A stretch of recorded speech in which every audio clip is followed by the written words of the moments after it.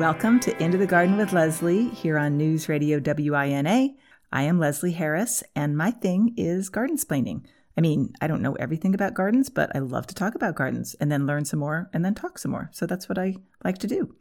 Our plant of the week is a trendy native with a mouthful of a Latin name, but a short and sweet common name. And then we'll be chatting with Bree Arthur about foodscaping.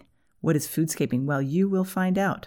And lastly, our playlist, it's about what to do in your garden right now. And I think that is all play and no work because that's the way I look at it. But it is a bit of work these days because we're still battling a drought, and talking about the weather is dull enough.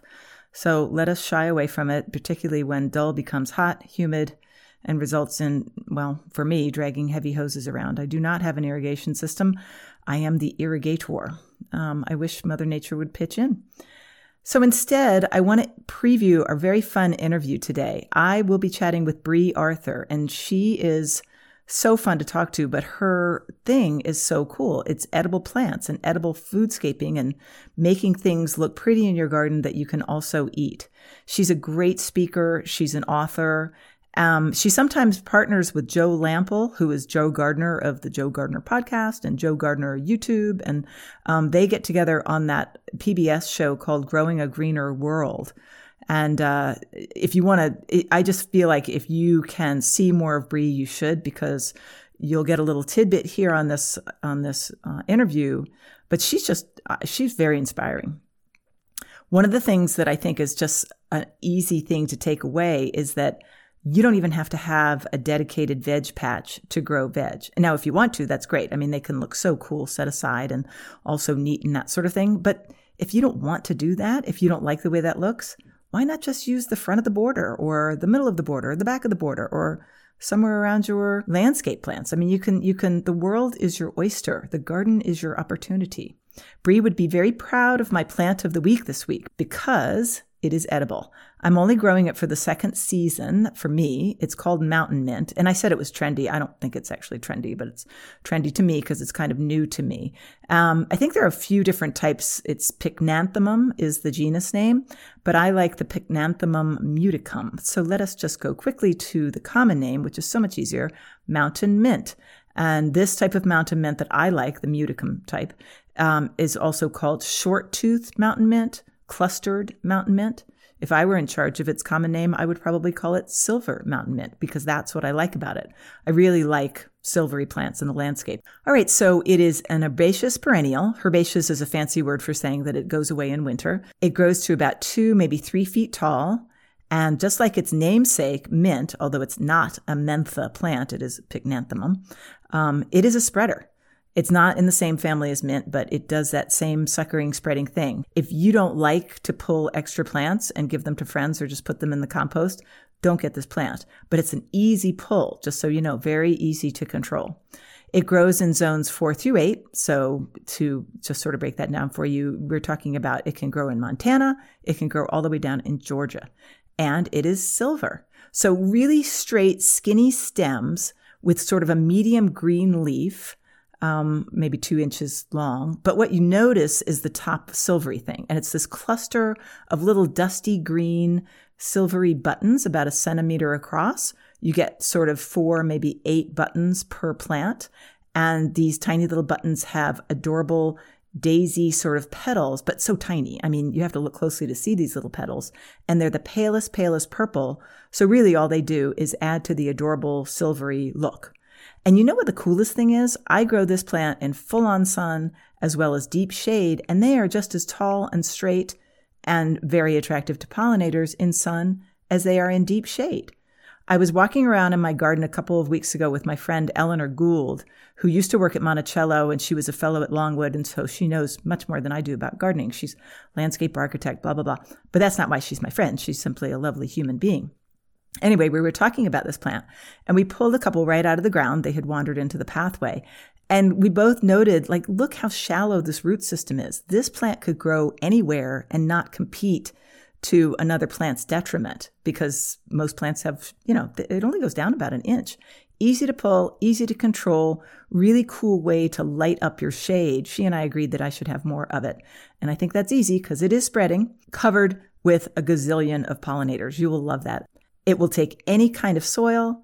It is deer resistant. Is it a good cut flower? Yeah, I would give it a B minus. I mean, I jam it in a jar with some other things that it tends to wrinkle up a bit faster than some of the other plants, but it's not tragic. And it still retains its silvery sort of wrinkled look.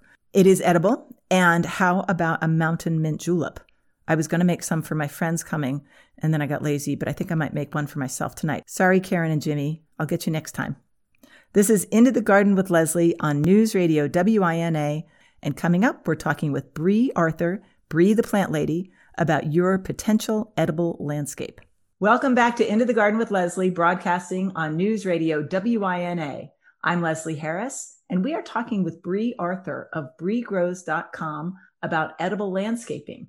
Thank you so much for joining me. I am so glad to see you again. Well, thank you for inviting me. It's a pleasure to be here. I have been a fan of Bree since February of 2019 when I saw her speak at the Piedmont Landscape Association conference. And some of you here in Charlottesville might have been so lucky. And what she did, well, here's just the epitome of what she did. Her shtick is edible landscaping, foodscaping. And she's so impactful and effective at it that I immediately came home from that conference and got on some website for seeds and got myself some buckwheat and got myself some peanuts and all this stuff. I can't tell you that I've continued to do that and I wasn't very successful. My people who have listened to the show before say that, why would you grow vegetables? Isn't that what farmers markets are for? But no, I really, it's a goal and it's an aspiration. And we're going to talk about how to get these wonderful tasting things into the garden. So tell us about what you do, because you speak a lot, and tell us about what you love to speak about, the word you love to spread. Well, I am a passionate gardener, a lifelong horticulturalist, and I just want to encourage people to grow whatever they love, and I don't want them to have boundaries. And so I live out in the suburbs, and our neighborhoods are getting smaller. There's less and less space, so people don't have always the ability to have a segregated vegetable garden. And I don't want space to be a limiting factor. So I have had to work through my homeowner association and manage, to figure out creative ways to take advantage of the sun that I have and the places that it exists. And sometimes that's, in your foundation landscape. And that shouldn't be a reason not to grow food. And so that's what my goal is, to sort of break down these barriers and get people to think a little more creatively, maybe actually also thinking a little more critically about what you grow, what you eat, and how you can grow it in the most effective way so your experience is as impactful as possible. I don't think everybody needs to grow one of everything that you use. Like, grow a handful of things, do it well, and it'll actually feel like you're making a difference in your purchasing at the store or at a farmer's market. I think that's great advice. And before we go further, I want to make sure that everybody knows that Bree has an amazing website and YouTube channel, and it is breegrows.com. And she's the author of 2 books, The Foodscape Revolution and Gardening with Grains is your latest one. Well, you just gave us a background of what you like to talk about. Would you say that within what you just said, does that define foodscaping, or can you go farther with that? Well, I think foodscaping is one of these opportunities for you to just be able to change with every season, recognizing your schedules might change. Last year, you may have had more time in the garden than you do this year.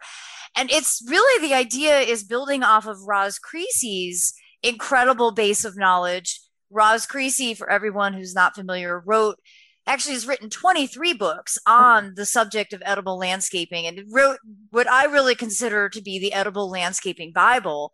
And, I read that as a teenager, and it totally motivated me to go about gardening, at my parents' home growing up in a totally different way than we ever had.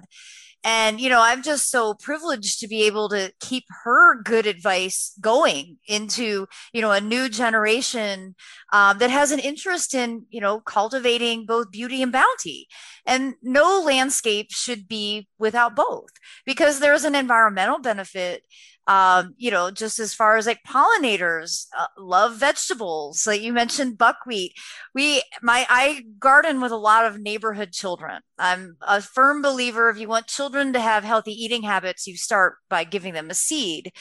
And I'm so lucky to have this very dedicated crew of now teenagers that help me and we were replanting our neighborhood entry, which of course is where the kids hang out when they wait for the school bus. And yesterday, we just did this yesterday, we planted buckwheat, crimson clover, and peanuts. And they were all so excited to get it redone. And these are all things that are drought tolerant, that benefit pollinators, and actually fix nitrogen. So we're not having to add fertilizer. And so you see, the foodscaping kind of touches in so many different parts of the idea of gardening and landscaping. It's really a fusion of the two concepts. That's really well put. I love that. I just took a virtual tour of your garden this morning, and you do that every week or every month on YouTube? I do it weekly now because the garden changes so much from week to week. That's And fantastic. it's really fun to be able to, it's very extemporaneous. Nothing is ever planned. and it's just, I think, a really kind of genuine, what I've missed so much through the pandemic is actually seeing people live and in person. And so I've gotten over the weird factor of me talking to myself through a cell phone, because there are people out there that watch this, and it's created a really wonderful conversation. And it's really cool to see how people are watching what I do and trying it for themselves and giving me suggestions on how to do it better. So I really love that. I could tell it was extemporaneous when you said something like, oh, there's a whole lot more barley than I had anticipated in this bed. We'll see how this works, or something like that. I clearly did not do a good job harvesting the barley, and I thought that the birds had eaten it. And I mowed it down because, a lot of what I'm trying to do is also sort of blur the lines between agriculture and home gardening, and figure out creative ways to improve your soils and reduce disease pressure and provide natural fertility. And all of this comes with cover cropping and mowing in place and letting things actually decompose where you grew them, and growing a new crop right on top. And that's exactly what happened with the barley. So let's go back to that, letting things die where they are, because as I'm watching you walk through this garden, how much land do you have there? So we have an acre, and half an acre of that is actually a woodland swamp. Oh, So we're managing in full sun, former tobacco field. So lots of problems here as a result of past land use. We're managing a half an acre, and half of that is turf, walking spaces in a large area where our leach field for our septic system is in our backyard. And then the other quarter acre is all landscape beds that are foodscaped. And some areas, in the 10 years that I've been gardening here, have become more ornamental than edible as plants have grown. And now I have full shade in areas that when I started this garden were full sun. And it's been a really fun way to, be able to properly crop rotate, because I have more available square footage to move things around than when I had a traditional vegetable garden. It's also allowed me to be far more creative in my plant pairings.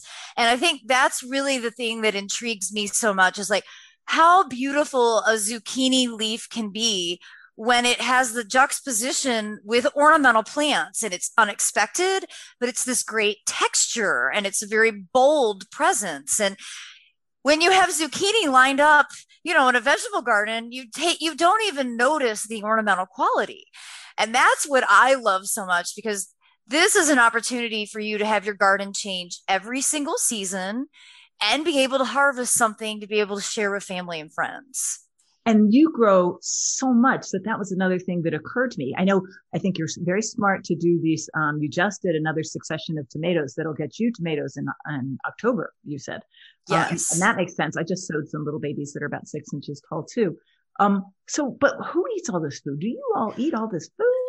We do, and we have a lot of neighbors that are very willing to take it. I also do a lot of preserving. So I don't buy tomato anything. All the sauce, salsa, paste, everything comes from here on the property. But we also end up donating a lot to the local food banks, and there's actually some really amazing things you can do through Ample Harvest. And they're now working with school systems to be able to provide fresh produce for students that are in need. So, I think that we're really in an era where there's more sense of community and diversity with regard to food equity. And that falls down into how we use our home gardens and how we as individuals can strengthen our communities by just planting one simple thing that gets eaten by someone else that you may not be directly connected to, but needs your resources. And to me, like as a horticulturalist, in my early years in the nursery industry and as an estate gardener, I was very fulfilled, but it also felt very self serving and somewhat exclusive. And what I love about the opportunity of growing food is how it blurs the lines and it makes it so that what you're doing is bigger than yourself. And that's not something that I can get from knockout roses. Yep, I hear you. I think that's so wonderful. Now I do grow tomatoes in knockout roses, so I'm not knocking the knockouts entirely. I use them as a living steak. That's fantastic. Just to support them. That's fantastic. You mentioned earlier that when you first started to garden like this, your HOA gave you a little bit of strife. How is that working out now? Been an incredible journey. At first, and I think many people experience this, you get that letter and you get really mad, right? And then you don't want to be cooperative and you almost go out of your way to make it harder. And I went through all of these phases until I finally came to the point where I was like, wait, you actually have a degree in horticulture. You could educate them to make better decisions about how our landscapes could be used and envision a different future for what suburban landscapes could be. And once I got to that point, I started realizing it wasn't the plants themselves, it's the method in which most Americans vegetable garden, where we're very accustomed to pretending we're farmers, right? We like to segregate, we like straight lines. The thing is, when you're a home gardener, you're not using a tractor. You don't actually have to plant in a straight line. And you would actually be able to grow more and do a better job rotating your plants if you used all of the sunny areas in your entire yard instead of one isolated zone. And so once I started working with HOAs to show them what could be, instead of a vegetable garden or somebody tearing out all their lawn and putting in boxed beds and really disrupting the infrastructure of the development design, then they started saying, well, no, we think that looks pretty. So it's really more of the design and methodology. It's not actually the plants that are the problem. It's the kind of maybe the lack of design. We don't usually associate high design with vegetable gardening. And that's what this approach is calling for. It's saying, like, get a scaled drawing, understand where your sun is, develop areas where you're going to be able to have proper companion planting with trees and shrubs and flowering perennials and native plants so that you have a better ecological system that's in balance. You'll have fewer disease problems, fewer insect problems. You'll have better harvests. And it's more convenient. Like, I don't have to do yoga to reach any of my vegetables, For you. This is Into the Garden with Leslie, and we're talking with Bree Arthur, Bree the Plant Lady, on News Radio WINA. And our topic today is foodscaping. We're getting to know Bree and her fun foodscaping ways. So let's go drill down into a couple of specifics. I listened to another interview with you today, and you were able to, I guess in your first book, you had an appendix section where you were saying, hey, try this instead of that. And some ones that pop to mind are, a red penicetum versus what, buckwheat or wheat? Black Madras rice. Oh, yeah. So rice is a magical plant that everyone needs to at least try once. It's the most beautiful, honestly, it's the most beautiful grass you'll ever grow. And it's super easy. $3 worth of seed will bring you joy every single day through the heat of the summer. And it has great structural integrity. So unlike the purple penicetum that everyone grows, and it collapses every single time you get a quarter inch of rain. Mm. Rice stands upright. It appreciates the moisture. And it's absolutely one of the most elegant grasses that you'll ever see. You can harvest the seed and eat it. However, you're going to be in direct competition with birds. And to be perfectly honest, I think that's one of the main reasons that I encourage people to grow grains of all kinds, summer grains like rice and millet and sorghum and corn, and then winter grains like barley and wheat and oats and rye.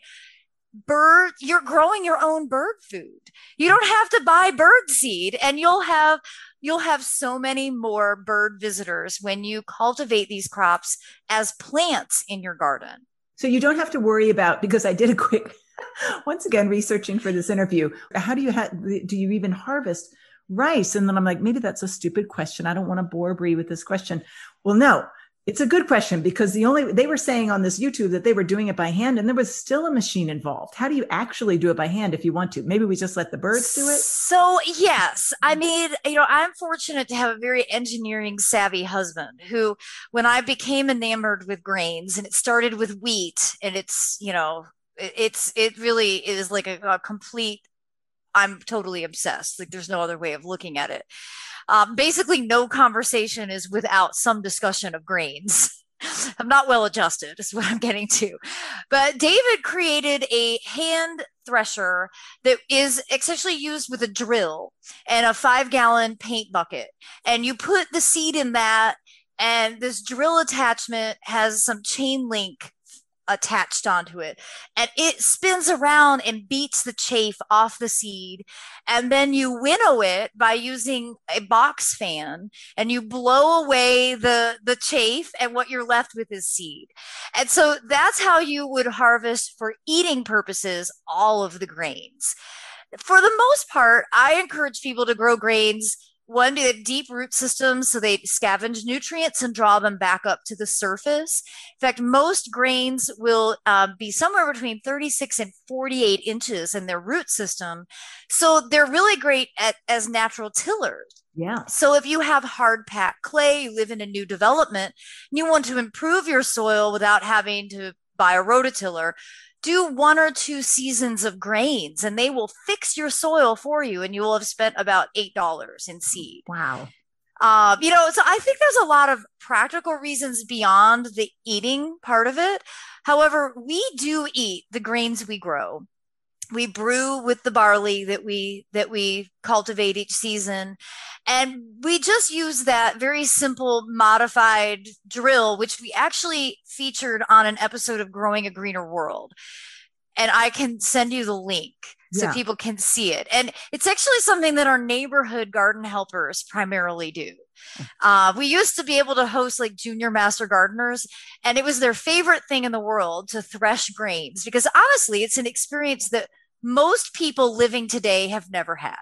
That is so cool. So we're running out of time, unfortunately. I think we could talk forever about this. But I just would love to know, because I am more geared toward ornamental, although you are swaying me with every word that you say.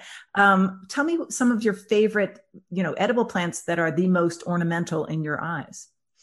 Well, I almost look at them more as a practicality. And my number one recommendation is garlic.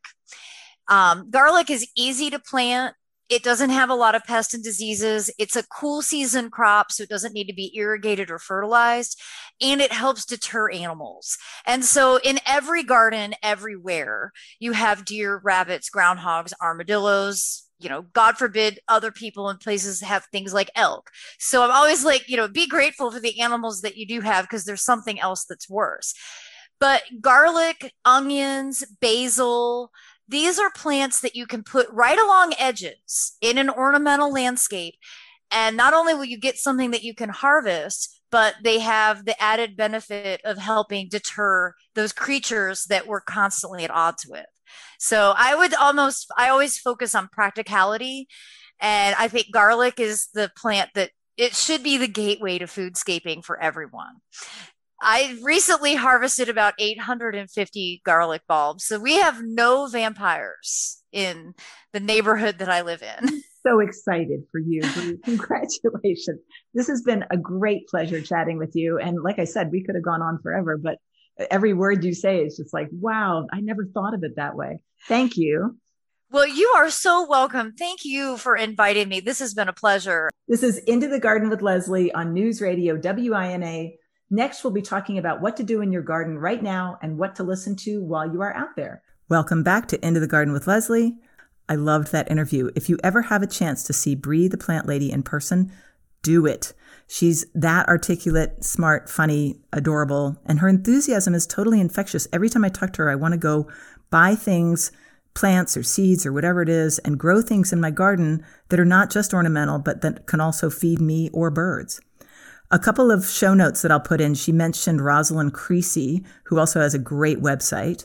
And I'll put that link in the show notes. She may have written some books before Bree did, and she might be really good on this topic too, but could she be as charming as Bree? I just don't know.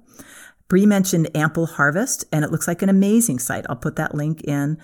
What it does is it links excess harvest with people who need food. And then Bree's website is breegrows.com. And on Instagram, she is Bree the Plant Lady. She does great posts and videos. Oh, she's big on YouTube also. You can learn a ton from her. And when she does posts on Instagram, I've noticed that she just includes a ton of information. So she's just like she's incredibly educated. She's enthusiastic and she wants to spread her knowledge. So get in line with Bree. Oh, and buy her books. They're wonderful. I got the cutest Instagram message from a Christine Beasy who had just listened to my podcast summary episode, which I did a couple weeks ago on episode 21. And the next day she found a tick on her son. And because I had mentioned this tickencounter.org, she knew what to do. So that was a pretty cool coincidence. And thank you for writing, Christine. Tickencounter.org actually has an Instagram account, and don't go looking at their account if you're only into pretty flowers, because we're talking engorged ticks and blah, blah, blah. But very educational, and if you're outdoors gardening, you should be informed about ticks. And what you're doing in your garden right now. What am I doing? Well, I think the first thing you should do is get yourself some mountain mint. And now that you know that I'm so in love with it, and obviously I have plenty to share, get in touch with me. If you live locally, I'll share some with you. To follow up on the tomato pruning that I mentioned last week, so it turns out that nobody else calls the suckers that grow up from the branches that, you didn't mean to have. Nobody else calls those upside down armpit hairs. So maybe that's not a thing, or maybe it could be a thing. Anyway, suckers, extra branches, side shoots. But you really should pinch those in order to keep your plant organized, unless you just totally relied on a cage that is going to control every bit of that plant. I tie my tomatoes to a tutor, and so I want them to keep that one main trunk and stay sort of to that regimen. But, you can be as loose as you want to be. However, I was Googling the topic, and I found an article written by Frank Ferrandino in Fine Gardening magazine, and he says if you don't take them away, and I quote, "By season's end, your tomato will be an unsightly, impenetrable, disease-racked tangle." That sounds depressing. Maybe you take away those upside-down armpit hairs. So what else to do? Water, water, water. Ugh. Weed, weed, weed. Yeah, I'm one of those crazy people who loves a good weed. I kind of let some of my gravel paths get particularly hairy. And then I get out my little kneeling pad and I put on a good podcast or some tunes and I get to it. Two of them that are in my garden right now I thought I would talk about because they might result in a little bit of a problem. They look fairly alike. A couple weeks ago, I was talking about this one called common purslane. So that's the Portulaca oleracea. And that's the one that is actually incredibly edible and nutritious. I'm going to put a link in the show notes to an article that talks about the difference between that and spurge, which is the Euphorbia prostrata. If you were to describe them, and I will, low-growing, round, oval-like green leaves connected by a reddish stem, that fits the description of when I started dating Jeff, what does he look like? Well, he's about 6'1", he has brown hair. Yeah, it could be anybody, right? So the reason that you want to tell the difference between these two is not just because you might happen to want to forage and therefore eat the purslane because it's very nutritious. It's also if you were to go weeding on the spurge and without gloves on, spurge being a euphorbia has that milky sap if you break the stem, and that little guy is kind of hard to pull out of the earth, even though he looks so appealing. If you don't dig down, you'll just snap up the big juicy part and you'll leave the root of it in the ground. Anyway, so that happens and you haven't put your gloves on and that milky sap stuff gets on your hands. You could get a rash right on your hands. I don't generally, but if you put your hands near your eyes, you will be so sad. So they kind of look alike, but they're really quite different. Look for that. If you're reading and you really want to know, look for that link in the show notes, and it has some good photographs on how to tell them apart. And speaking of so sad, here's what to listen to while you're gardening, and it's been running through my head. It's from The Temptations in 1968, and some of the lyrics are, "Sunshine, blue skies, please go away. Raindrops would hide my teardrops because of the amount of my utility bill, and maybe yours from my singing." Well, let's get the Temps to do it instead. How about that?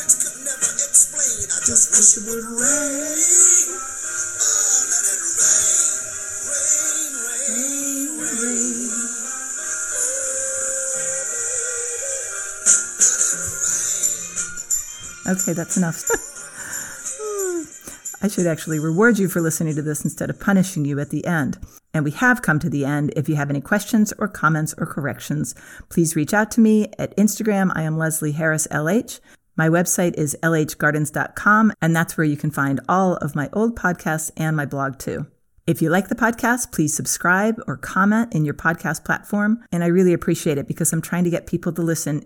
If you have a friend who enjoys a light approach to ornamental gardening, tell them to come into the garden with Leslie. I named this show Into the Garden with Leslie because I'm really into my garden, and I want to get you into yours and any friends you have who like gardening into theirs.